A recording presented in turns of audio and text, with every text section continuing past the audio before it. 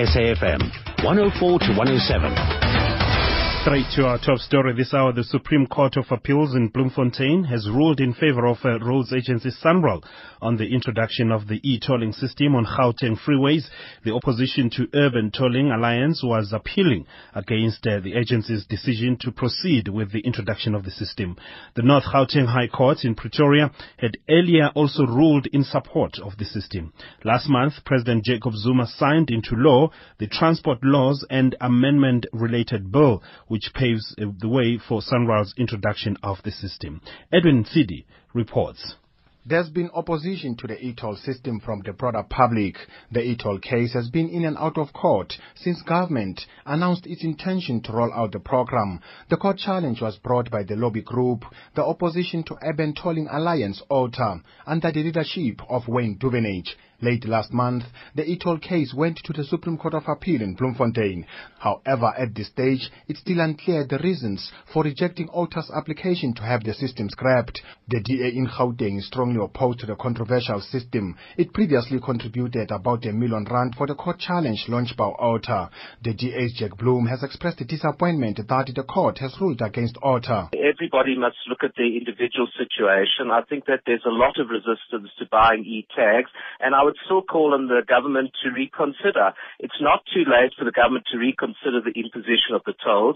They're very, very unpopular. I think that it's an unworkable and very expensive system that is unnecessary. I call on government to reconsider the e-tolls, even though the appeal court decision has not gone in favour of out. Just recently, President Jacob Zuma signed into law the Transport Laws and Related Matters Amendment Bill. This paved the way for the introduction of the controversial e-tolling system on Gauteng's freeways. COSATU in Gauteng has also been in the forefront of the fight against e-tolls. It had several discussions with government in an attempt to pursue them to scrap the e-tolls. The federation embarked on drive slow campaigns. COSATU Provincial Chairperson Puta Steki has urged motorists not to purchase e-tags, saying government is undermining motorists. But I think as COSATU we were quite shocked while we were thinking that we are busy engaging with our government, with the leader of our government, the African National Congress. All of a sudden the e-tolls were signed. And we believe that we are going to come up with a program on how to respond to the signing of the e-tolls. All of Gauteng people, we believe they are quite worried. Users of the Gauteng e-toll roads are expected to purchase a day pass called e-tax for between 30 and 250 rand. Recent media reports suggest that the government agency responsible for roads, SANRAL, is approaching several banks in the hope of raising over R1 billion. The bulk of the amount needed to service the debt on the Gauteng Freeway Improvement Project. This is the project that led to the improvement of freeways in the province, which is meant to be funded through e-tolls. Earlier, it was also reported that the agency had run out of money, with debt totaling 65 billion rand, including interest. The agency reportedly borrowed 20 billion rand from local and foreign investors to fund the project. Most of the motorists we spoke to have vowed not to buy e-tags. I think these e-tolls is a very bad idea. They are going to make life very expensive. Already we are paying more money when it comes to petrol. I'm looking about e-toll. E-toll is wasting time, a lot of money with the government, and so they've got poor people here around. We've got no shelters, no food, no nothing. So I don't think e-toll is the right thing. Well, I think about the e-tolling, I think it was very unwise of them. It was very dumb. And that report by Edwin Tsidi here in Johannesburg. Earlier, I spoke to OUTA spokesperson Wayne Duvenage to find out about how they react to the Supreme Court of Appeal's decision in Bloemfontein. Well, it is disappointing. What we want to do is study the judgment. We're going to have a press conference tomorrow, and we'll be able to give far more insight and depth to those questions. I don't think it's the end of the road for tolling, the tolling matter. Society has outrightly rejected this plan, and tolling doesn't work. It fails in time in all societies where it doesn't have the support of the people. So it's not the end. It might be the end of one legal challenge, but we have COSATU, we have political parties. In fact, every political party barring one that is opposing this. We have the churches. business forums. So it's not the end. This matter just really morphs into another space. It goes into the People's Court now, with a lot of unintended consequences expected if they force it into being. But all signs are pointing to a situation where e-tolls are becoming a reality now. You've got the president signing what's known as the e-toll bill, and really you've got this ruling by the court. So really perhaps the mentality and approach should change and prepare the Gautengers for the reality. Well, for a temporary reality, maybe. You know, if they want to force an unjust policy into being, then it's a matter of how governable is that. If it's not enforceable, if it doesn't have the will and the support of the people, then it has a temporary life, as we've seen with very shocking policies in the past. So, you know, it doesn't mean that because it's got a tick by government and it's an act and it's law now that makes it practical, that it makes it acceptable. Administratively, it would appear that everything has been done to ensure that this happens. Now, you have a situation where you want to renew, for instance, a license for your car, and you're told that you don't have an e-tag. You do not pay the e-toll, so you cannot then renew that license. So people will... No, that's not the case, That's not the case. No, it's not the case right now, but I'm saying if the government wants to tighten its grip on this, and they can implement things like those. So how do you deal with that? Some South Africans, some Gautengers might feel, maybe I need just to give in. Well, there will be a number of Gautengers that will give in. I agree with you, because it's just, it's too easy to give in. And that will happen. But, you know, e-tolling requires over 90% compliance for it to work. It is failing right now in Portugal. The compliance levels of the VTOL system in Texas has dropped from 90 to 79%. What we're saying to you is that rules and legislation are only as good as they are governable, manageable, administered efficiently. That's the issue around e-tolling. When it's illogical and irrational and doesn't have the support of society, you can put any law into place. Will it stand the test of time? E-tolling won't. Certainly in this environment, the biggest e-tolling matter of its kind in the world. And you know, we unfortunately live in a society which is not as compliant as it should be. We have under 20% of traffic fines paid. The list goes on and on. The number of number plates that are cloned are over 10% in the Joburg area. Now, the unintended consequences are huge if this is forced into being. Some will comply, some will go out there, but if you have 20, 30, 40% that don't, you have a situation that fails. If I have someone who comes from outside Gauteng who is not registered, they come here for a day or two or three or even a week, how does it work? It's complicated. They will try and tell you that it's easy, but let me tell you this. If you come into the region once a month, you can buy a day pass for 50 Rand, I think, and use the roads as much as for that day. If you come in more than once a month, you have to get a tag. Or you don't have to get a tag ever. Then you just go in and log in and register. But it is complicated. Here's the scenario that we would like answered by them, and maybe you want to put this to them. If I'm a person who comes onto these freeways on a regular basis, I'm not connected. I live in the township. I do not have a computer. I do not want to get an e-tag because legally I don't have to, and I don't support the system. I'm not saying I don't want to pay my bills. How are you going to get those invoices to me and allow me to pay the standard rate within the 7 days? I'm happy to pay within 7 days when those things are posted to me. How are you going to manage that when it comes from thousands of people? Because that is the reality. The reality is not everybody is connected, not everyone's online, and not everybody has the time to go into a customer service center on a weekly basis to find out what their bill is and to pay it. Outer spokesperson Wayne Divenage talking to us a little bit earlier, and the Outer says it will outline its plan going forward only tomorrow, but you can outline your plan right now. 34701. Welcome your SMSs on the e-tolls. They're becoming a reality, so we all know now that it's happening. Vusimona is the spokesperson for SANRAL. Good afternoon to you, sir. Good afternoon. Good afternoon to you. Is this it? E-tolls in Gauteng are happening for real? Well, today's ruling by the Supreme Court of Appeal adds another dimension of certainty on this matter. Following President Zuma's signing into law the Transport Laws and Related Matters Amendment Bill 2 weeks ago. Our view as SANRAL is that we have done things according to the law. and today's ruling affirms that position. Many issues have been raised. One of the issues raised here by, for instance, Mr. Duvenage is that the issue of compliance. Maybe let me start by asking you the basic question. Administratively, how are you going to make sure that e-tolls work?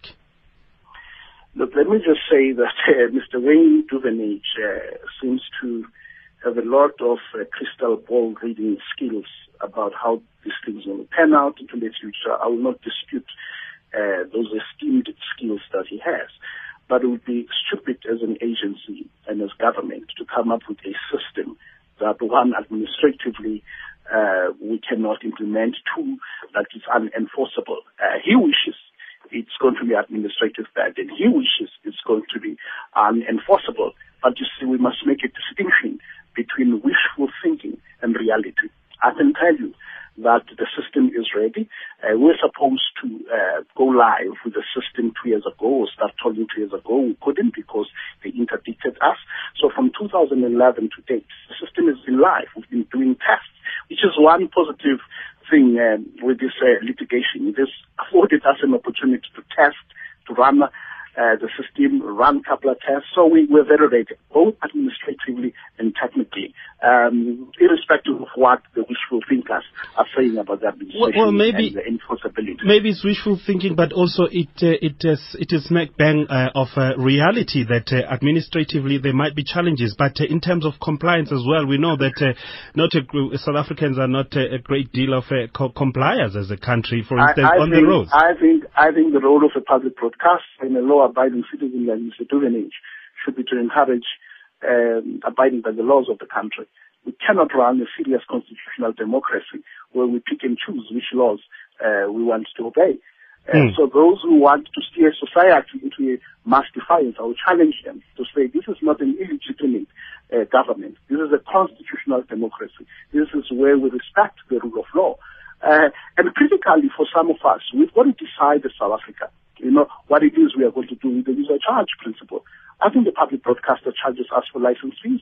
Now, I'm not about to stand up in society and say, because you don't like the programming that you see on national television, you don't have to pay your TV license. I don't think in a constitutional democracy we can encourage such kind of thinking. So whether I like your programming, which, I'll reserve my comments for now, whether I like what I see on television or what I hear on radio, I've got an obligation to pay my TV licenses. Indeed. Let's talk about the cost, the cost of collecting the e-toll, the money to pay for this.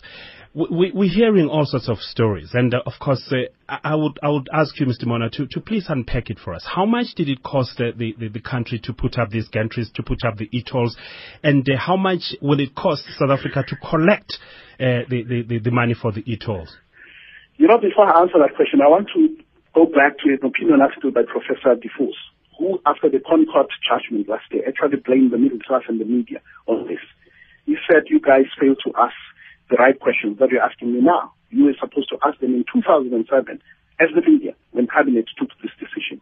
The middle class, when it was supposed to make inputs into this law, Professor Diffus, not me, says it didn't bother. It was busy making money. It's a lesson for us. All right, let's get on with it then. How much is what I'm asking, Mr. Mon? I will answer that question, but we must keep context, right? We have communicated a number of times, and I'm surprised that this question keeps on coming up. But what's wrong with it keep on coming up? I think South Africa needs to know, Out of every rand, can I then answer your question? Out of every rand that we collect, 17 cents goes to the cost of collection. 83 cents goes to repaying the 20 billion rands that we've raised. It goes back onto the road in terms of maintenance, in terms of the on-road services. But other levies, like fuel, for instance, wouldn't that have helped in repaying that debt of 20 billion rand?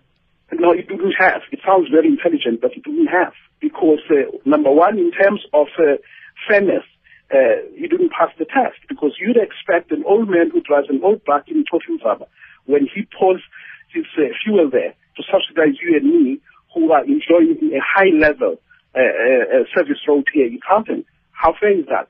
When we are saying we want to alleviate poverty. right? But we are saying to other provinces, pay for this road. Give us the fuel levy. We want to have the fuel levy, and we want to have it largely for Gauteng. We've had this argument, and it does, with due respect, sound very intelligent, but it's actually very stupid. All right. Vusimona is the spokesperson for SANRAL there on the offensive, as you heard.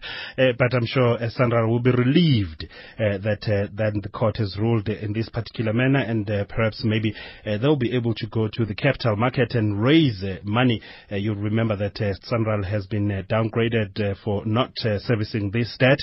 And maybe it's a good thing for the country. What do you make of this? 34701 is our SMS line. We are also available at Kuala B News. That's our Twitter handle at 12. Midday Live on SAFM, 104 to 107. Our top story this hour, DA in Gauteng says it's disappointed at the dismissal of the Supreme Court of Appeal in Bloemfontein of the opposition to Urban Tolling Alliance's bid to stop the multi-billion rand e-tolling system. Looking at the markets this hour, gold is trading at $1,309.20 an ounce, platinum at $1,389.40 an ounce. The rand is trading at 10 rand, smack bang on the button against the US dollar. It's at 15 rand 90 to the pound and at 13 rand 50 to the euro. Think about what to prosper means to you. Is it all about money, or is it something more? While it's undeniable that money is a vital part of life, it should never dictate the story of our lives. And only when we apply our minds as much to the storyline as the bottom line can we focus on what really matters, the road ahead. Perhaps our castles in the sky don't look the same or cost the same, but they're our castles, and we all have the potential to realize them. At ABSA, we believe that unconditionally. So when you thought about what to prosper means to you, talk to us. As we see it, we're not just there to help you live. We're here for you to prosper. ABSA is a member of Barclays, an authorized financial services and registered credit provider. Good evening and welcome aboard Top Travel, South Africa's most exciting travel TV show. I'm Yanez. And I'm Jeannie D. And we'll be your hosts. You will be delighted to find that instead of being sandwiched between the overweight techno DJ and the narcoleptic that keeps drooling on your shoulder, you can embark on this journey from the comfort of your own sofa. Please put your seat back, your feet up, ensure your tray table is in front of you with your choice of snacks and beverages, and enjoy the ride as we take you on a journey through the world's best travel destinations. Climb aboard Top Travel every Wednesday at 8 p.m. only on SABC3. Midday Live on SAFM, 104 to 107. 27 past 12, indeed, Midday Live, SAFM 104 to 107. We have our senior Constitutional Court reporter here in studio with me, Candice Klein. The Constitutional Court, Candice, has held a trade union liable for damages claim after it failed to uphold its end of the bargain in an unfair dismissal case. The judgment paves the way for two employees to sue the Food and Allied Workers Union for lost compensation. Please just remind us of this story. Give us a background to it and talk us through the ruling. Well, it's a very interesting case because for the first time ever you have members of a union taking their union to court over a failure to fulfill their end of the bargain, as it were, in a contract. So what happened was many years ago, two employees of Nestle were unfairly dismissed. They weren't given adequate notice. After serving 20 years, they were just summarily dismissed from the company. So they had a claim for unfair dismissal. The case went to the CCMA, and their union, FAWU, represented them at the CCMA. They couldn't come to any conclusion there. So what happened was they were given the go-ahead to approach the Labour Court. Right. And everybody thought that they had quite a strong case to go on because of the terms and how the dismissal went about. So the union told the employees, don't worry, we're going to sort this out in the Labour Court. We've got 3 months within which to file the application and have this thing heard. Don't worry, you sit back, relax, we'll do this thing going forward. They didn't do it though. They said they would, but they didn't. The 3-month period lapsed, so it meant that now they'd have to approach the court first to ask for permission and say, sorry that we bring our application so late. I hope you can condone our late application. Can we please argue our case before you? And instead of doing that, the employee said, no, but this is unfair. I mean, the union put us in this position. We could have been on time, we could have filed on time, we could have argued argued our case, we could have gotten our compensation by now. So they chose to sue the union for the compensation that they would have gotten through the labour court process. That was upheld by the High Court, by the Supreme Court of Appeal, and now we heard the Constitutional Court electing not to enter the fray on behalf of the union, saying yes, you should be paying compensation because you had a contract with these workers. You told them you were going to do certain things. You decided last minute you weren't going to do it for whatever reason, but that doesn't limit you in terms of fulfilling your end of the bargain, and so therefore you should pay them compensation. And that's the ruling today. That's the ruling today. And does it set a precedent maybe of some sort? It does. I mean, during the hearing itself, the Deputy Chief Justice was raising an issue around, the mantra of COSATU, an injury to one is an injury to all, because the union had tried to hide behind that, saying, it wasn't in the interest of the general union to assist these two employees in this case, and of course the Constitutional Court coming very firmly out by saying that if you're saying to people that an injury to one is an injury to all, and you're saying you're going to pick up all those battles and you're going to carry the cudgels and you're really going to fight for your workers, then you have to do that. If you fail to do that, then there are consequences. So that's really what it is. It's the first time we've ever had such a case. I'm sure it opens up opportunities for others if they're unhappy with the way the union has been fulfilling their end of the bargain, perhaps, to then approach the courts and say we should be compensated. Checks and balances for trade unions, and this one really, to me, it appears as just a sheer incompetence and bungling. It's not like they tried it in court and they failed, but they just failed to submit the papers timeously. Interesting. 12:30, thank you very much, Candice Klein. We'll see you later, but we'll stay with this story and we'll be talking to independent Labour analyst Gavin Brown shortly. But let's say good afternoon to Utsile Sako with the news headlines. Midday Live on SAFM, 104 to 107. Not only I'm going to be listening to otherwise this afternoon, but I'll be watching because I'll promise to come across to the 6th floor and have a quick chat with Shadow. Thank you very much. We'll see you then. And let's continue with that particular story of the Constitutional Court holding a trade union liable for damages claim after it failed to uphold its end of the bargain in an unfair dismissal case. The judgment paves the way for two employees to sue the Food and Allied Workers Union for lost compensation in a unanimous decision penned by Justice Edwin Cameron. The Constitutional Court also ordered the union to pay the costs of the appeal. Let's say good afternoon now to an independent Labour analyst, Gavin Brown. Mr. Brown, good afternoon to you. Good afternoon, Bangwa. And what do you make of the judgment? Well, it's quite simple law. In fact, the judgment itself has many references to cases going back to, the beginning of the last century. So the legal principles involved are actually quite simple. There's been a breach of contract. The fact that it's a trade union and obviously members suing their trade union attracts some publicity. But it is certainly the sort of thing that happens on a very much larger scale generally throughout the union movement, and that's not always a result of intent, as you mentioned earlier, but simply under-resourcing, under-capacity, lack of administrative management skills, things like that. But it certainly is going to have the effect of making people who feel aggrieved by what the union has done in these kind of cases to pursue the matter. And we're seeing the evolution in the labor unions landscape right now. So some people are moving unions. For instance, you'll find in NUMSA and NUM that particular case. So it might be easy for people to just raise these issues now because this is new in South Africa.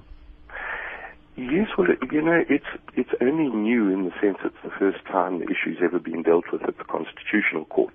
There have been other cases in the past of members suing their union. Perhaps the most notable one was in the Springs municipality, I think in the late 1990s.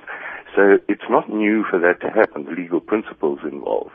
I think what is new is that two aggrieved members have managed to pursue the matter through the courts.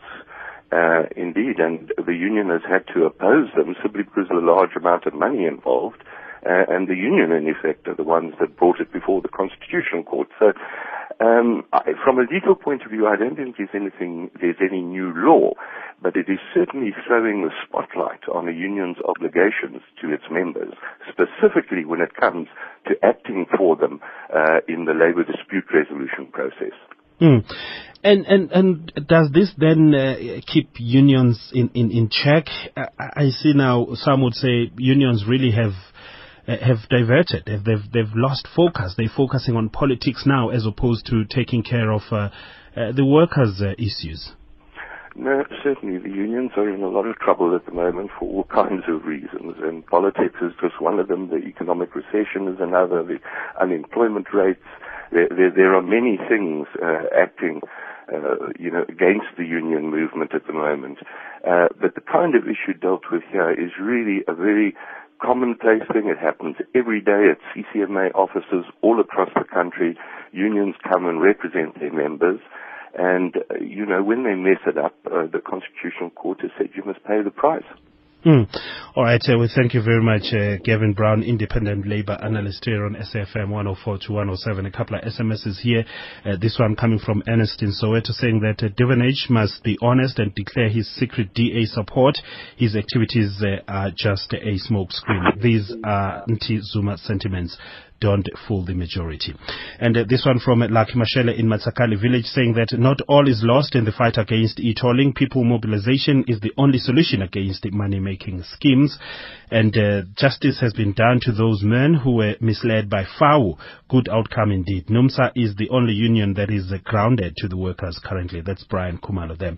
And all Gautengers and all others that don't approve of the system have to do it to vote the government out at the next elections. Just some of the SMSs coming through here on SFM 104 to 107. We go to the Eastern Cape now, and with the promise that I'll be reading more of your SMSs and tweets coming through at 34701 at Kuala B News at SAFM Midday Live and at Midday Live at sabc.co.za. The South African National Civic Organization SANCO leadership has asked the Eastern Cape local government to take over the administration of the beleaguered Inkwaqa municipality, as SANCO alleges that the municipal manager there is not qualified for the position. SANCO has been at loggerheads with the Inkwaqa municipality over issues of alleged maladministration, fraud and nepotism. Local government head Stanley Kanyile intervened in the saga, but his intervention was rejected by SANCO. For more on this now, we joined on the line by the Secretary of SANCO in the Inkwaqa sub-region, Mbuyiselo Matiwana. Ms. Matiwana, good afternoon to you. Good afternoon, sir. How are you? I'm all right. Just talk us through these issues. What is it that you want the Eastern Cape local government to do? Thank you, and good afternoon to your listeners. Firstly, we want the Eastern Cape government, that is local government, to take over this local municipality. Secondly, there is a forensic investigation taking place. That forensic investigation must take place when these guys are already suspended. We want them to be suspended, and then that investigation can take place, and we can be able then to accept the legitimate one. Oh, you're calling for two things: for the province to take over the running of this municipality and the forensic investigations. But why? The forensic investigation part is the one that was suggested by the SG, the Superintendent General Stanley Kanyile, because our issues are issues that need to be followed up, to be investigated. So he said, for him to be able to intervene in this, it's better he conducts or he commissions a team that is going to do a forensic investigation. Number two, on our part, we say, when they conduct that forensic investigation, they must take over the municipality. They must run the municipality. That is, we call for the administration. Yes, I hear all that, but why is the question? Why are you calling for this investigation? Why are you calling for the Eastern Cape local government to take over the running? Are there issues that you have unearthed there as SANCO? Just help us understand. We have a petition in place here. In that petition, we have civic delivery issues that we have raised. Number one is electricity delivery, coupled with water and sewer spillage. And those are our basic service delivery issues. Now, also, on the part of government, we have seen that in the part of the government, there are issues that need to be investigated. For instance, the employment of the municipal manager. That guy, we know for a fact that he does not qualify. And this was confirmed by the Auditor General. So why must we keep the municipal manager when we know very well that he doesn't qualify to be in the position he occupies.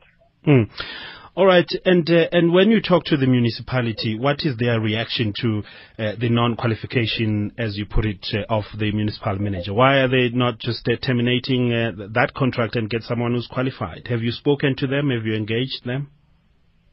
You will realize, my brother, that now the petition is at the level of the province. We first wrote a petition and addressed it to the local government, our local municipality here in Molteno, in Gwanga. There we were not answered satisfactorily. That is why then we took the matter to the province, because the province is the one that can be able to tell these guys that they must do the correct thing. The correct thing is to answer to our petition. Our petition, now as a result of that petition, we say the MM does not qualify, and the people that have employed the MM will be your council. The council as well. All right. Go out and they must be removed. All right. Just stay on the line. Let me bring in here Mthandazo Kamgwana, who is the executive mayor there at the Inkwaqwa local municipality. What do you make of this, ma'am? Hello. Hi, sir. How do you respond to this? Hello. Good afternoon to the listeners and to you.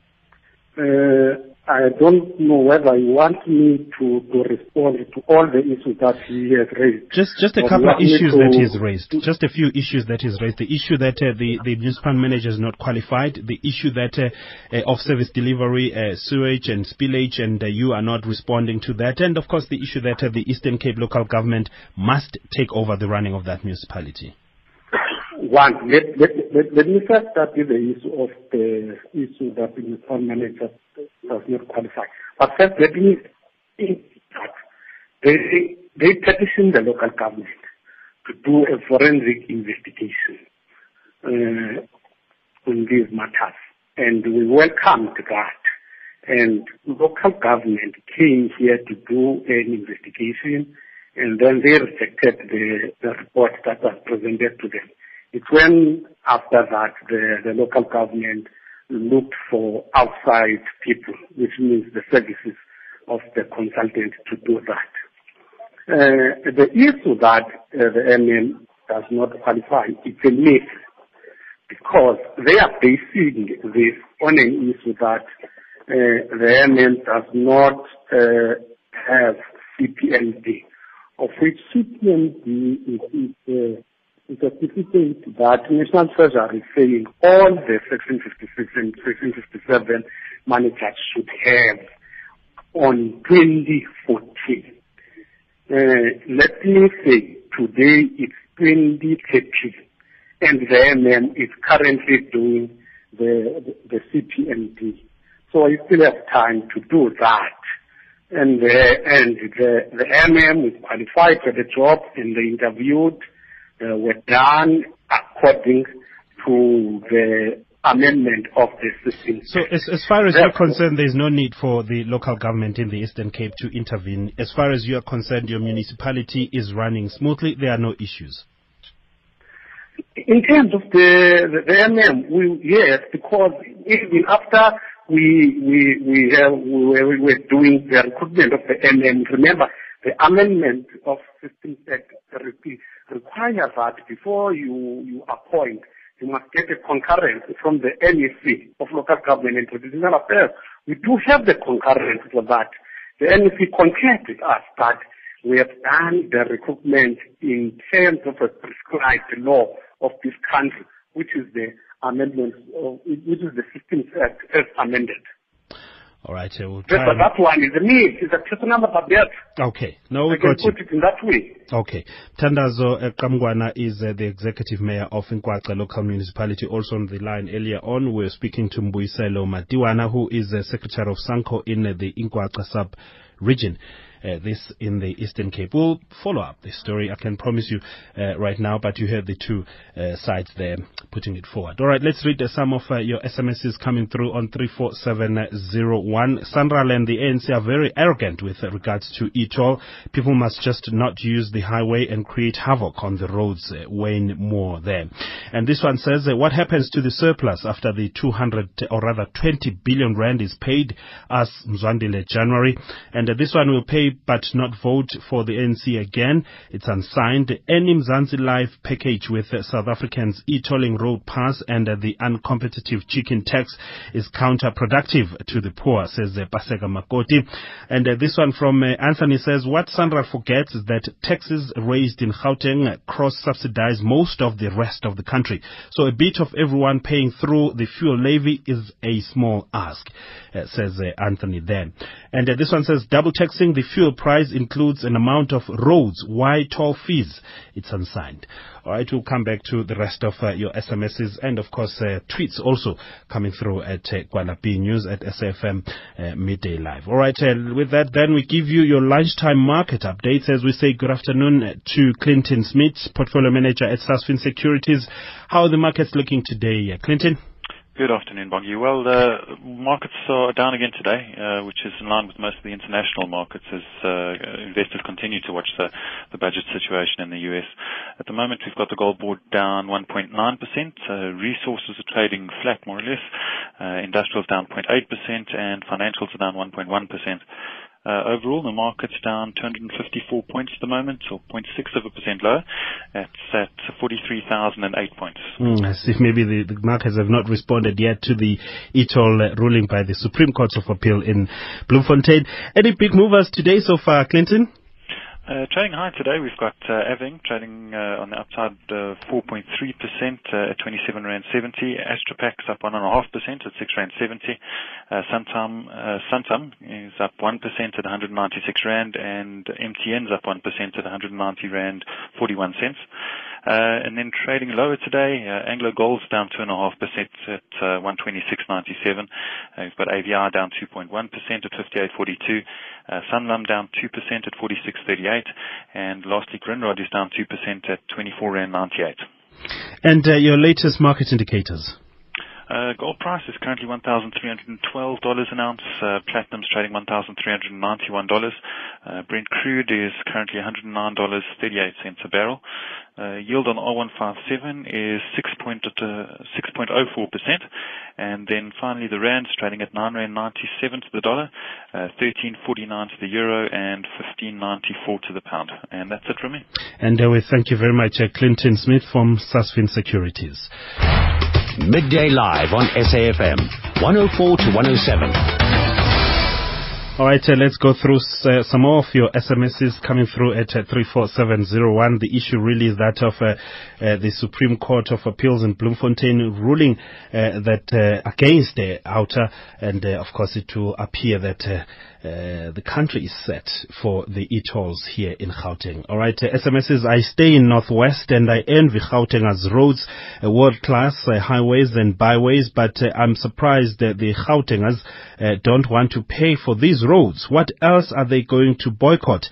That's Matla in the Northwest. This one says, tell Mr. Mona to stop being arrogant. Surely the fuel levy could be applied in Gauteng vicinity only. And this one, hi, the ANC will lose many votes come 2014 because of the e-toll, says Henry in Nelspruit. And this one, forced contributions reduces the country to ruin like e-toll. It's unsigned. And this one says the anti-e-toll lobby is shooting itself in the foot. Their fruitless campaign is a damn squib. SA road users stand to benefit from e-tolls. That's Ian Matikoto and Seshiho there. All right, I don't have time for now, at least to read your tweets, but I will try and come back to them quickly. Let's talk now to Joe Maile. He speaks on behalf of the Department of Health. You may have heard Health Minister Dr. Aaron Motsoaledi saying that a part of the money from the Global Fund will be used to fight tuberculosis in correctional facilities in the country. This follows an announcement by the Deputy President Kgalema Motlanthe that the Global Fund has approved a 3 billion rand for HIV and TB programs in the country. Mr. Maile, good afternoon to you. Good afternoon and good afternoon, Celestas. Thank you very much. It's a lot of money, 3 billion rand. Is it coming to South Africa only, or is it going to be shared with maybe SADC? Well, the 3 billion that we're talking about is something that is going to be a South African fund that must be used for HIV and TB programs. And we are very excited as the country that we are able to get this kind of money, which we'll use to deal with the issues of TB and HIV in the country. Have you figured out how you're going to be distributing this money, how you're going to be using it really to for the cause that it was meant for?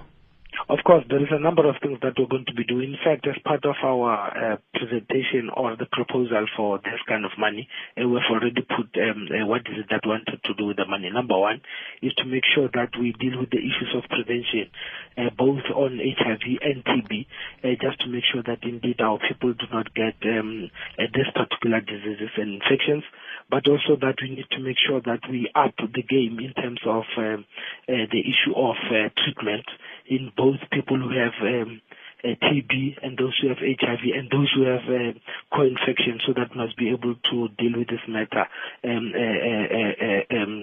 seriously, so that the people that are on treatment will stay on treatment, and those who need to be in treatment are not on treatment because of this other, whatever the reason, particularly if there's anything to do with the funding and so forth, that those people must be enrolled on treatment immediately. So we know exactly what we're going to do to make sure that indeed we use this money as according to why they were brought to us in the first place.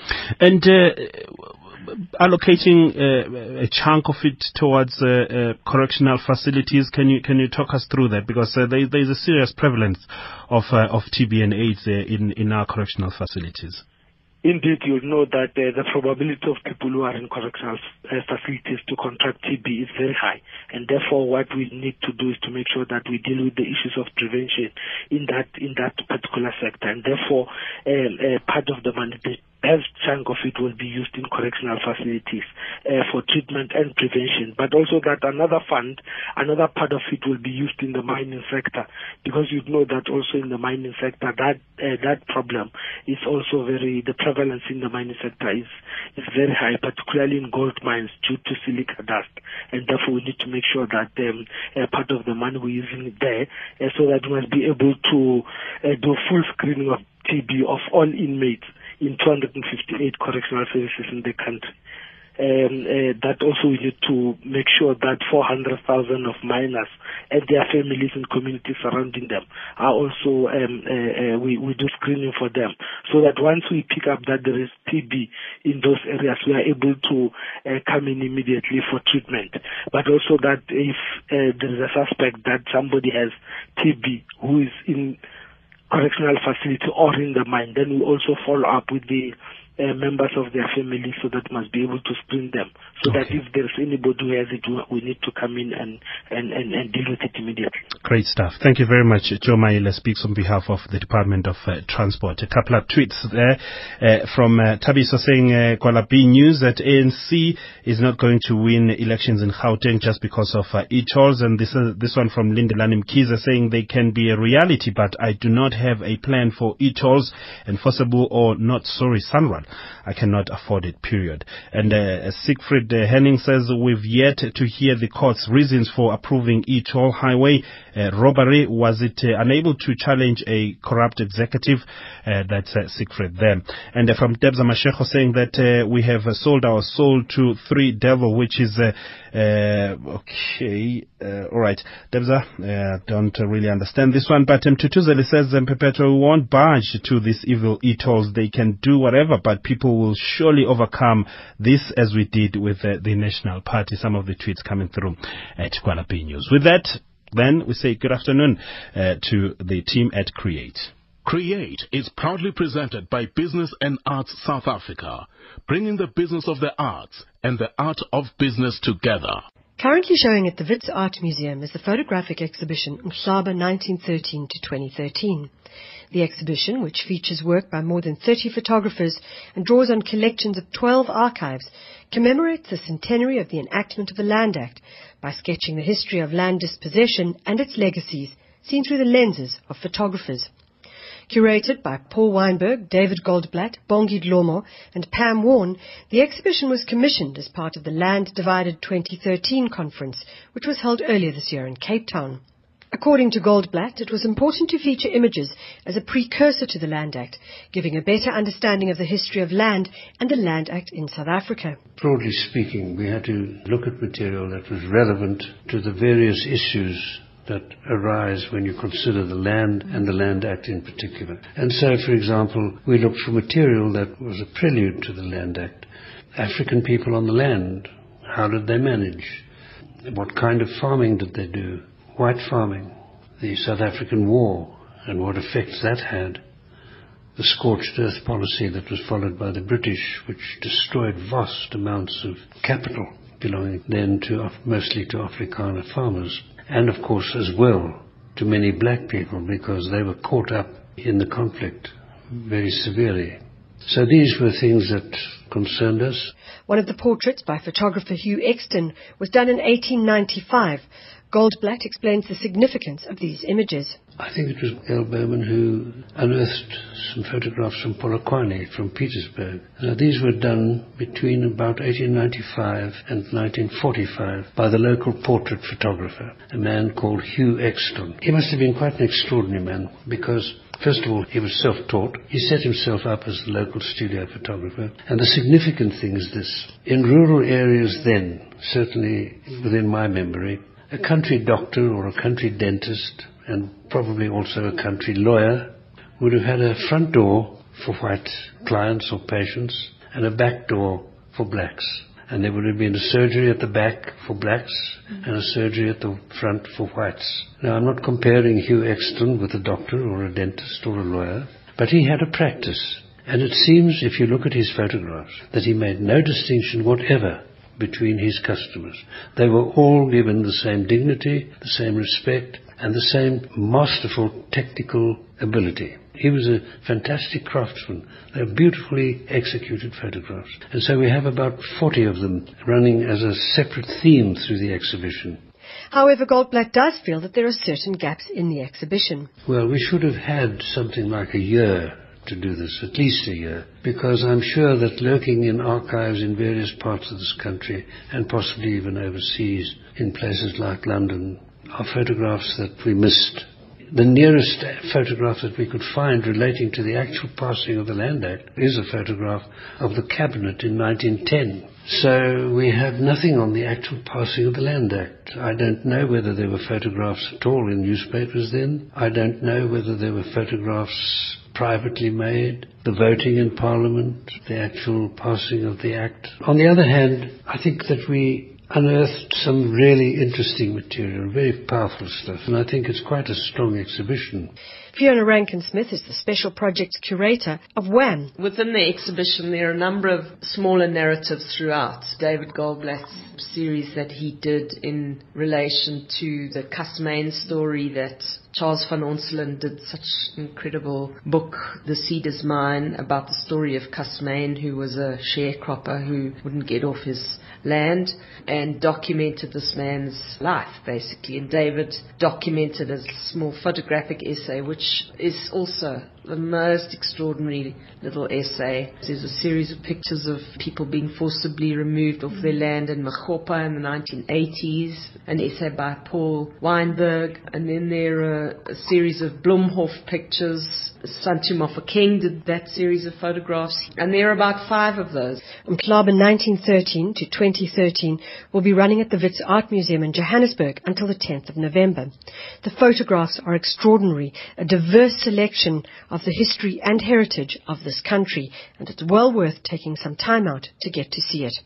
I'm Michelle Constant. This feature was produced by Monique Stander, and you can email me on create@basa.co.za. Create, proudly brought to you by Business and Arts South Africa, creating new opportunities for business arts partnerships. Email create@basa.co.za. Melisi Kumalo, Yonela Morgan Duku, and Tulani Engwenya. I see all your tweets. Thank you very much. And Debs, I understand your tweet now. But this one's interesting, coming from Matla, saying that South Africans are so used to toy-toying and getting things for free. Unions toy-toy for more money but poor productivity. Community toy-toy for service delivery but do not pay for services. Now Gautengers want to ride on lovely roads for free. Why? Ask Matla then. Thank you very much for listening. We shall meet again tomorrow for your Thursday edition of Midday Live. Till then, bye-bye. Here's the news at 1 with Utsile Sako.